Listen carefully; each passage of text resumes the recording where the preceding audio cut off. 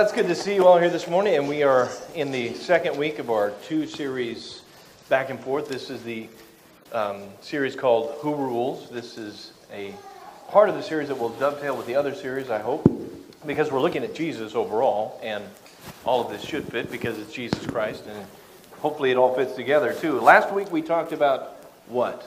Jesus as a what person? Unique person. He's unique in all sorts of ways, which in turn makes us unique as well. Being in Him, we can be unique. We can be one of a kind of our own, and He knows who we can be beyond what we think we can be. This Jesus being unique. We're going to look today at who rules, and we're going to look at it from Luke 15, like was read this morning, Luke 15. Because Jesus in Luke 15, right after He gets confronted by the Pharisees and the scribes, some other people that are not always nice to Jesus. And like last week, we talked about the parable that He told, and He just kind of left it out, hanging out there about this parable about the four soils. He who has ears, let him hear. If you understand it, great. If you don't, okay. Hopefully, people are coming and talking to Him. I think He wants them to come and ask Him, what in the world are you saying? What are you talking about? Help me understand what you're saying to me. And here, Jesus gets confronted right off the bat, sort of, because they're grumbling and saying, this man receives sinners and eats with them. Now, that kind of sets the stage for the rest of the parables that He shows, and the rest of the parables that He tells here, because He doesn't immediately launch into a defense of Himself in the way maybe I would. If you came and attacked me personally and said, you eat with sinners. Although today, I'm not sure how much of an attack that would be. Think of an attack that would hurt you personally. And then somebody says it to you. Are you immediately... My first thought usually is, no, I'm not. Or, you don't know me. Or, let me defend myself. I'm immediately trying to defend myself because I've been attacked and it hurts. But Jesus doesn't immediately go into a, no, I'm not. This is not me. He does in a roundabout way, but the way He tells them this is through parables. Again, His major way of teaching here is through parables, and He launches in these parables to show them what they're missing. When they say, this man eats with sinners, He receives them, He eats with them, He's going to show them, you're missing who I am, and in turn, you're missing who God is. Because what does Jesus tell His disciples later on? He says, if you've seen me, you've seen who? The Father. So if we see Jesus, if they see Jesus, they see literally the Father. He's down there, a representation of God Himself. That's what He's being to these people. So when He's saying, you're missing me, He's literally saying to them, you're missing the Father. You're missing God overall. You're missing who He is and who He's called you to be as a people. And so He launches into these things, which in turn, today we're going to look at in the idea of who rules your life, who this God is, and if He is this, then who are you to be? Who is God Himself? Who rules my life? Who is He? And Jesus explains God Himself here in these three parables. Because they've misunderstood Jesus. Would you say that the world has misunderstood God Himself? Now, I have to admit that I've misunderstood Him at times, and I'm sure I'm still misunderstanding Him in certain areas. I've got a lifetime of learning to do. But the world misunderstands God, misunderstands Jesus. These scribes and Pharisees misunderstand God and Jesus. Sometimes we look at God as a cruel God. How could you let these things happen? How could these bad things happen to these good people? You misunderstand God. Why is this happening to me? Well, maybe you're misunderstanding God. Look at the very first parable He says. I know it was read already, but I want to read it again because we're going to look at the character of God, which in turn is the character of Jesus, which in turn should be partly what we're about as people of Jesus, looking more and more like Him each day. So He's attacked, and He immediately launches into the parable in verse 4. What man among you, if he has 100 sheep and has lost one of them, does not leave the 99 in the open pasture and go after the one which is lost until he finds it? And when he has found it, he lays it on his shoulders rejoicing. And when he comes home, he calls together his friends and his neighbors, saying to them, rejoice with me, for I have found my sheep which was lost. Boy. Okay, so in this parable, Jesus launches in and he says, this is what God is like. This is what you're missing about God. Sheep are stupid, to put it bluntly. Just as an animal, they are stupid. Easily scared, afraid of rushing water. They'll lay down with their feet underneath them. They'll get down, especially when they're lost, they'll lay down with their feet underneath them, get close to the earth because that makes them feel safe. And they don't really run around with it. They just plop down. They're done. They're sheep. They're dumb. And we happen to be the sheep in this scenario, which is not, necessarily flattering, but it's true, isn't it? It's true as me. I know I am a sheep. I am easily befuddled. I have run off. I've been scared by that rushing water. I've plopped down in that open field with my feet underneath me, not knowing where to go. But Jesus says, if you're the shepherd, who doesn't go out there and look for that one that's lost? Who doesn't go out there and look for him? God still looks for that sheep that doesn't know what he's doing, that easily befuddled sheep, that misguided sheep. He still goes out there and he looks for him. Amen. He's got 99 here, but he goes and he looks for that one that is lost. And I know you probably know all the facts about shepherds and all that, especially in the Middle Eastern countries and the traditions here, and the fact that you could call them, and some even named them, call them by name. That's pretty amazing too, though. The sheep would recognize the voice of the shepherd. They don't recognize the other voice. They recognize the shepherd's voice. They recognize their name when the shepherd calls them. The shepherd calls them every once in a while too. Let them know, I'm here. I'm here. You're okay. I'm still here. God is this. Jesus says this is what God is. This is what he looks like. This is what he does. His search is endless. And he calls our name when he's out there in the pasture. He lets us know he's next to us. He lets us know that we're okay. And when we do get lost, when we do get scared by the waters, even though we're that one, he's going to come look for you. He's going to search for you. He's going to call your name. That's who God is. Now, again, that's in response to this man receives sinners and he eats with them. And Jesus says, yeah, because I'm that shepherd out there looking for the sheep that are lost. The other sheep, you don't even know you're lost. These sheep know they're lost. I'm looking for these sheep. And then he launches into the next. He says, or what woman, in verse 8, has 10 silver coins and loses one coin, does not light a lamp, sweep the house, and search carefully until she finds it. And when she has found it, she calls together her friends and her neighbors, saying, rejoice with me, for I have found the coin which I had lost. In the same way, I tell you, there is joy in the presence of the angels of God over one sinner who repents. Boy, that should have hit home with those guys right there. One sinner who repents, God is rejoicing, and they just got done condemning this guy because he eats with those guys. Boy, but Jesus is saying again, he's not saying, no, I'm not. That's not me. You got it all wrong. Just ask my friends. I'm a good guy. He's saying, no, this is what God is like. Let me tell you who God is. Let me tell you who I am. This is what God is like. He searches for the lonely and the lost. You might think nobody else cares, and nobody else on this earth might care, but God cares. Amen. He's going to search like that woman does who's lost that coin. She's going to light that candle. She's going to look in the. She's going to move all the furniture out of the house. She's going to do everything she can to find that one little coin, even though she's got other ones. She's going to find that one coin that is lost. She's going to search for that one that thinks it's not worth anything. She's going to search for that one that needs to be found. And she starts immediately. You notice that she doesn't wait when she loses this coin. She immediately searches. And then she calls her neighbors and her friends and says, I found it. Great.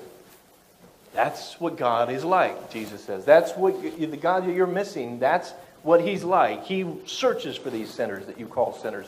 He searches for these people that you say I receive. And he rejoices when they come. That's what I'm like. That's what God is like. And then he launches into this last big parable here. And this is a big one, and I'm going to use another scripture to kind of dovetail into this one as well. So take your fingers and go to Isaiah 55. And keep your finger there in Isaiah 55, because I want to look at Luke 15 and Isaiah 55 together somewhat. So I think it illustrates, Isaiah 55 illustrates again the character of God. And here Jesus is saying, this is what God is like. If you let him rule your life, this is who you're letting rule your life.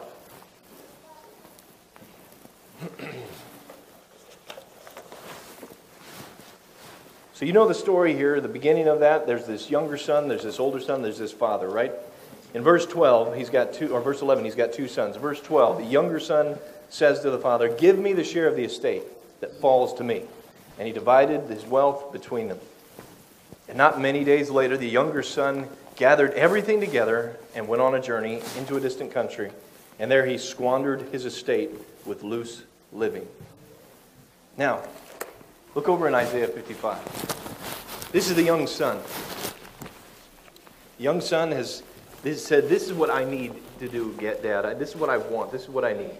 I need you to give me what is mine, and I need to go and fulfill my life's dream. Whatever it is I'm doing, this is my need. I want you to look at this here, Isaiah 55, verse 1. Here's need.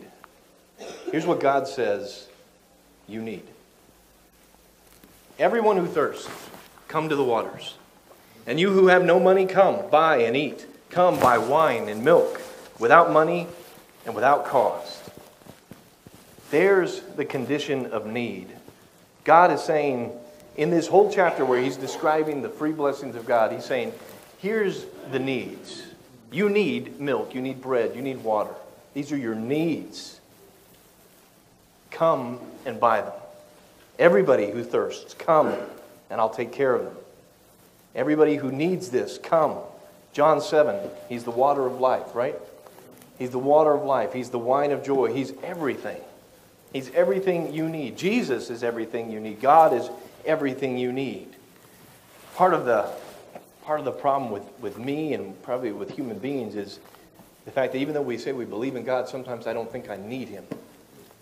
I can get over my problems by myself. I'm smart enough. I know enough self-talk. I can avoid things I don't need to do. I can do it myself. And I don't need God. I don't consciously say that all the time, but that's how I live my life. That's how I act. I don't need you because I'm not going to you first. I'm taking care of it myself. I've got a need. I need to stop doing this, but I do it myself. And I forget that everything I really need is bound up in Christ. Bound up in the resurrected Christ. Everything I need. That's where I need to go. Instead of my usual manning up, I need to lay down everything. I need to say, I can't do it on my own. I can't do this. That's what Isaiah 55 verse 1 tells me. He says, if you want your needs fulfilled, you know where to come. These are your real needs. In Luke chapter 15, the younger son in 12 and 13 is saying, these are my needs. But in reality, these are not your needs. These are the needs of a selfish person who can't wait to get out of his father's house, who can't wait for his father to pass on so he can have his wealth. He's so needy here, but it's not real needs that he's looking at. These are my wants, my desires, not real needs. Now continue on in Luke chapter 15. Now when he had spent everything, a severe famine occurred in the country, and he began to be in need. Now he's all of a sudden having his real needs and his fake needs right there next to each other. Now you can compare the two. Which one was real? Which one is fake? Did you really need to do this? Or is what you really need now your real needs? That's the real need there. Verse 15, and he went and he attached himself to one of the citizens of that country and sent him into the fields to feed swine. And he was longing to fill his stomach with the pods that the swine were eating, and no one was giving him anything. No one was giving him anything. Now here, you go back to Isaiah chapter 55. After God describes the condition of need in the very first verse, he says, these are your needs. In verses 2 through 5, he's going to say, this is the condition of cost. This is what it's going to cost to fulfill the need. Why do you spend money for what is not bread, and your wages for what does not satisfy? Listen carefully to me and eat what is good, and delight yourself in abundance. Incline your ear and come to me. Listen that you may live. and I will make an everlasting covenant with you according to the faithful mercies shown to David. Behold, I have made him a witness to the peoples, a leader and commander for the peoples. Behold, you will call a nation you do not know, and a nation which knows you not will run to you, because of the Lord your God, even the Holy One of Israel, for he has glorified you. Notice in there, God says, listen, that you may live.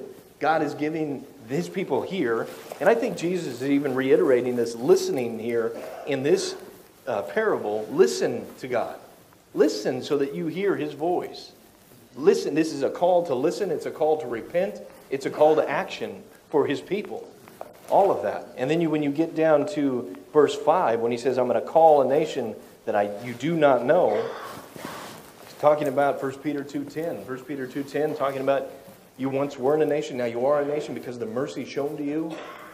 God is looking for you. God is wanting you to be a nation, but you're not listening. You're thinking your needs are your needs, and those are not your needs. Let me tell you your needs.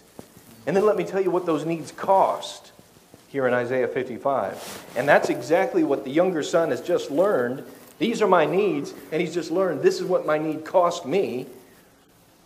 And now I understand my real needs, and I can't get those fulfilled. How do I get those real needs fulfilled? So he tries to fill them with this citizen that he attaches himself to, and he ends up just longing for the food that he's feeding the pigs. But now we move into a different part of this. Look at verse 17. So he's figured out his real needs, and now he has come to his senses. But when he had came to his senses, he said, how many of my father's hired men have more than enough bread, but I am dying here with hunger? I would get up and go to my father and say to him, Father, I have sinned against heaven and in your sight. I am no longer worthy to be called your son. Make me as one of your hired men. And he got up and he came to his father. I'm going to stop there for a second, because you go back to Isaiah 55. God has said, this is the condition of your needs, and this is the condition of the cost. This is what it's going to cost. Now God gives them a condition of time. There is time involved here. Just like for the younger son, there is time involved here. He is sitting there in that pig pen, and he's rotting away, and he knows his real needs are not being met. He's realized that he's gone the wrong way. He's realized that he's done so poorly that he could just be called a slave in his father's house, and he would be doing 100 times better than what he's doing now. God says in Isaiah 55, verse 6, seek the Lord while he may be found.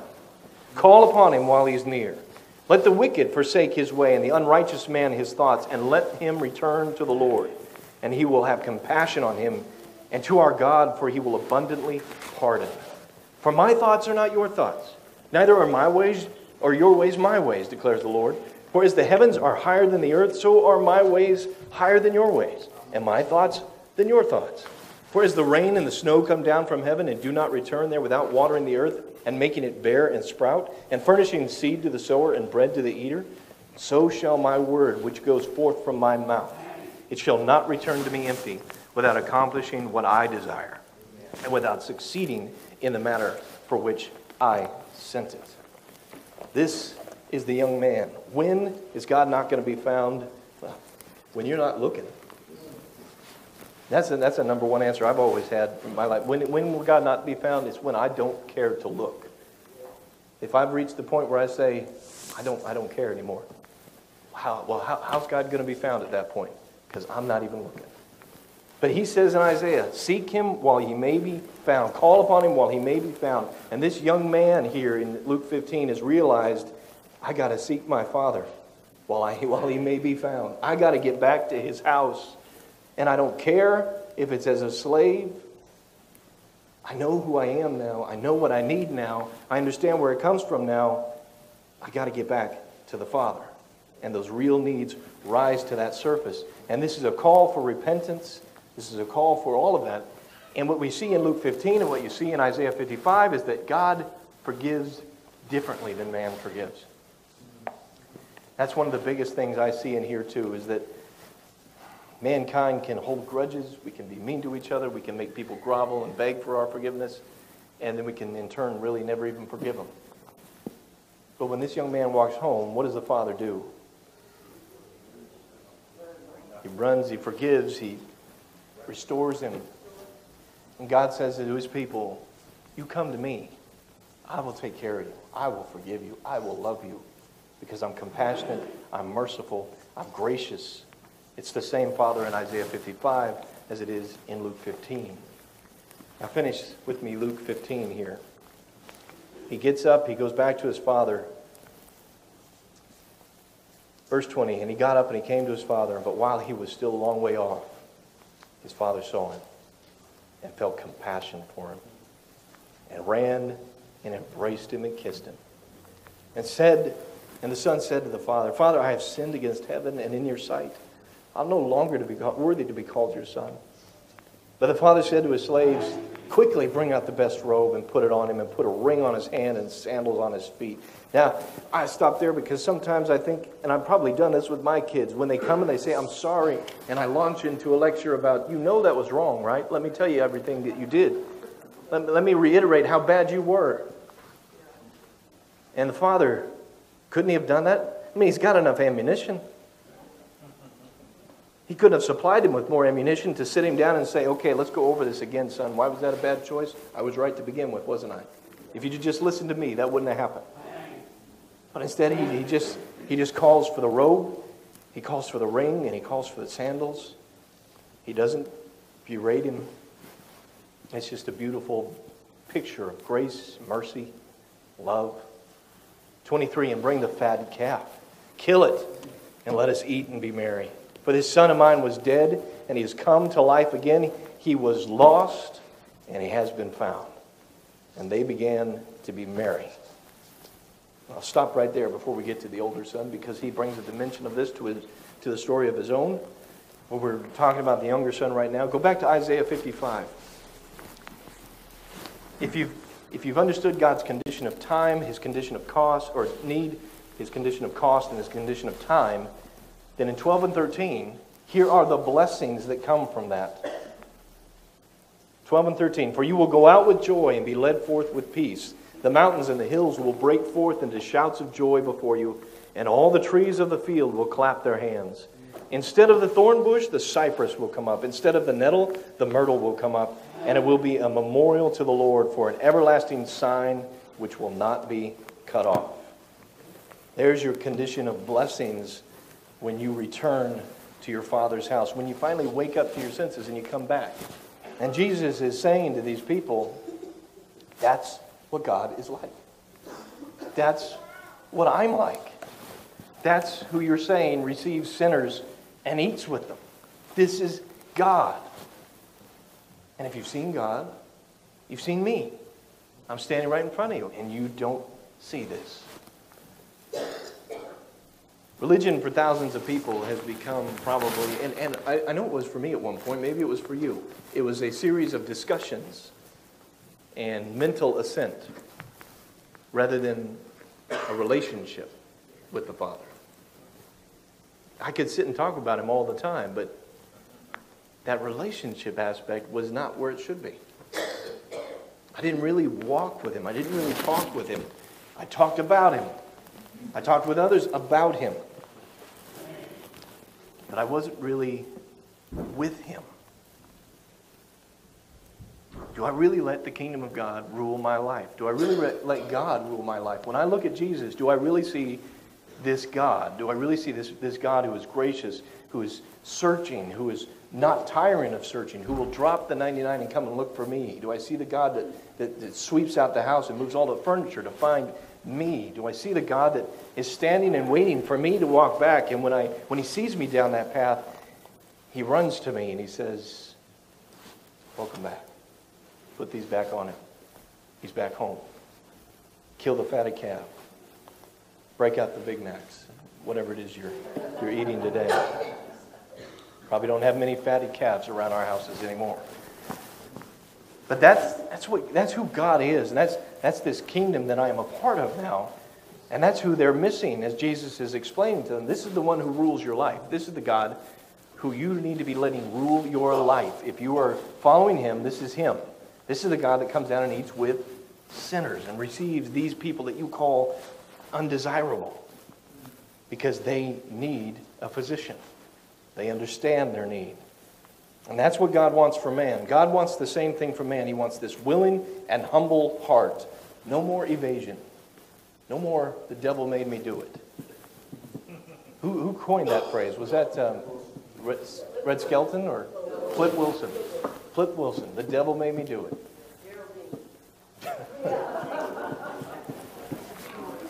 No more of that. No more devil made me do it. No more blaming anybody. No more ignorance.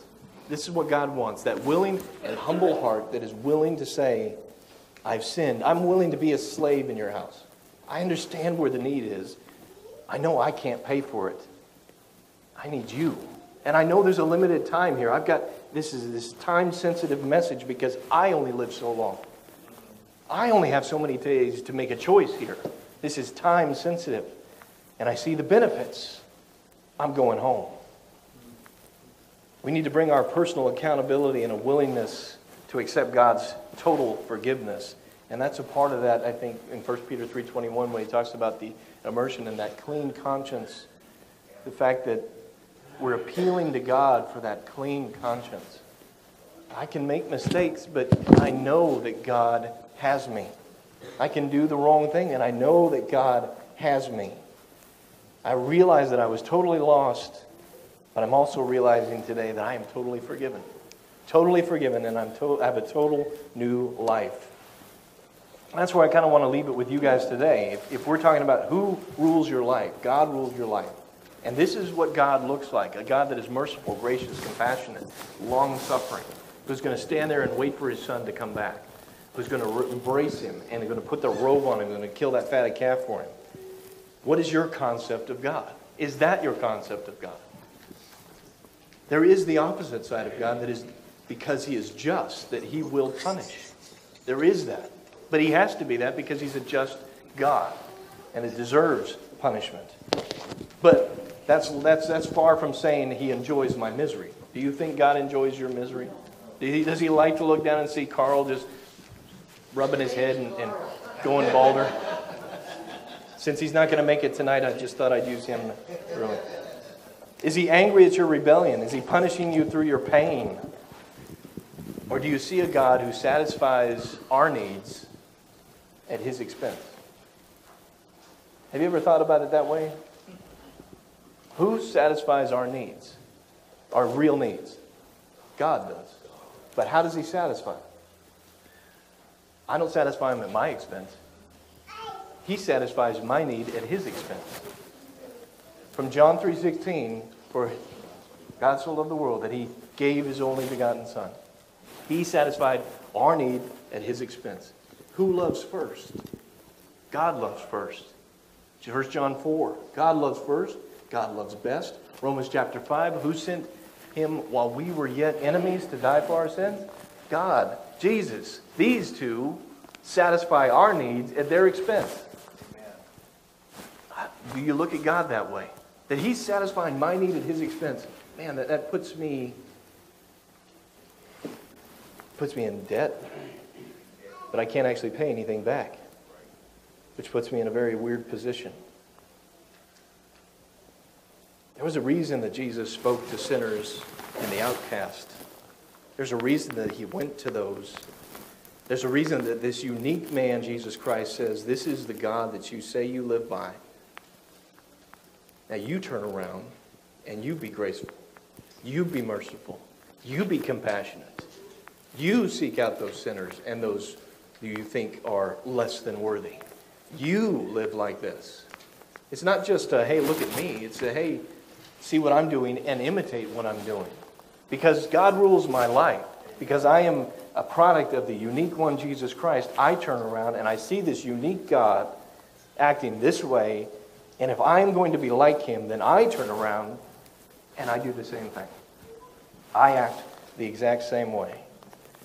There is that reason that Jesus says, I'm going to meet your needs. There's a reason that God said in Isaiah 55, these are your needs. This is what it's going to cost. I'm the only one that can do this. I'm the only one that can pay this price. And there's a reason that man's deepest needs are only going to be met in Christ. because that's the way God is. That's the way He's always been. And that's the way He always will be. What's interesting, too, is how He draws out needs. I want to share this with you just really quickly because it was something I was scribbling down Wednesday night, and because it had to do with needs, and this is talking about our needs and how God acts and how we act in His kingdom. It's been interesting to look at a couple things. I don't remember if I've shared it already, but if I have, just, placate me with some smiles and some head nods. It's interesting sometimes how Jesus comes in need. When He's going out and evangelizing, He doesn't come with all the answers at first. Although He holds all the answers, He comes in need. He comes to the woman at the well, for example.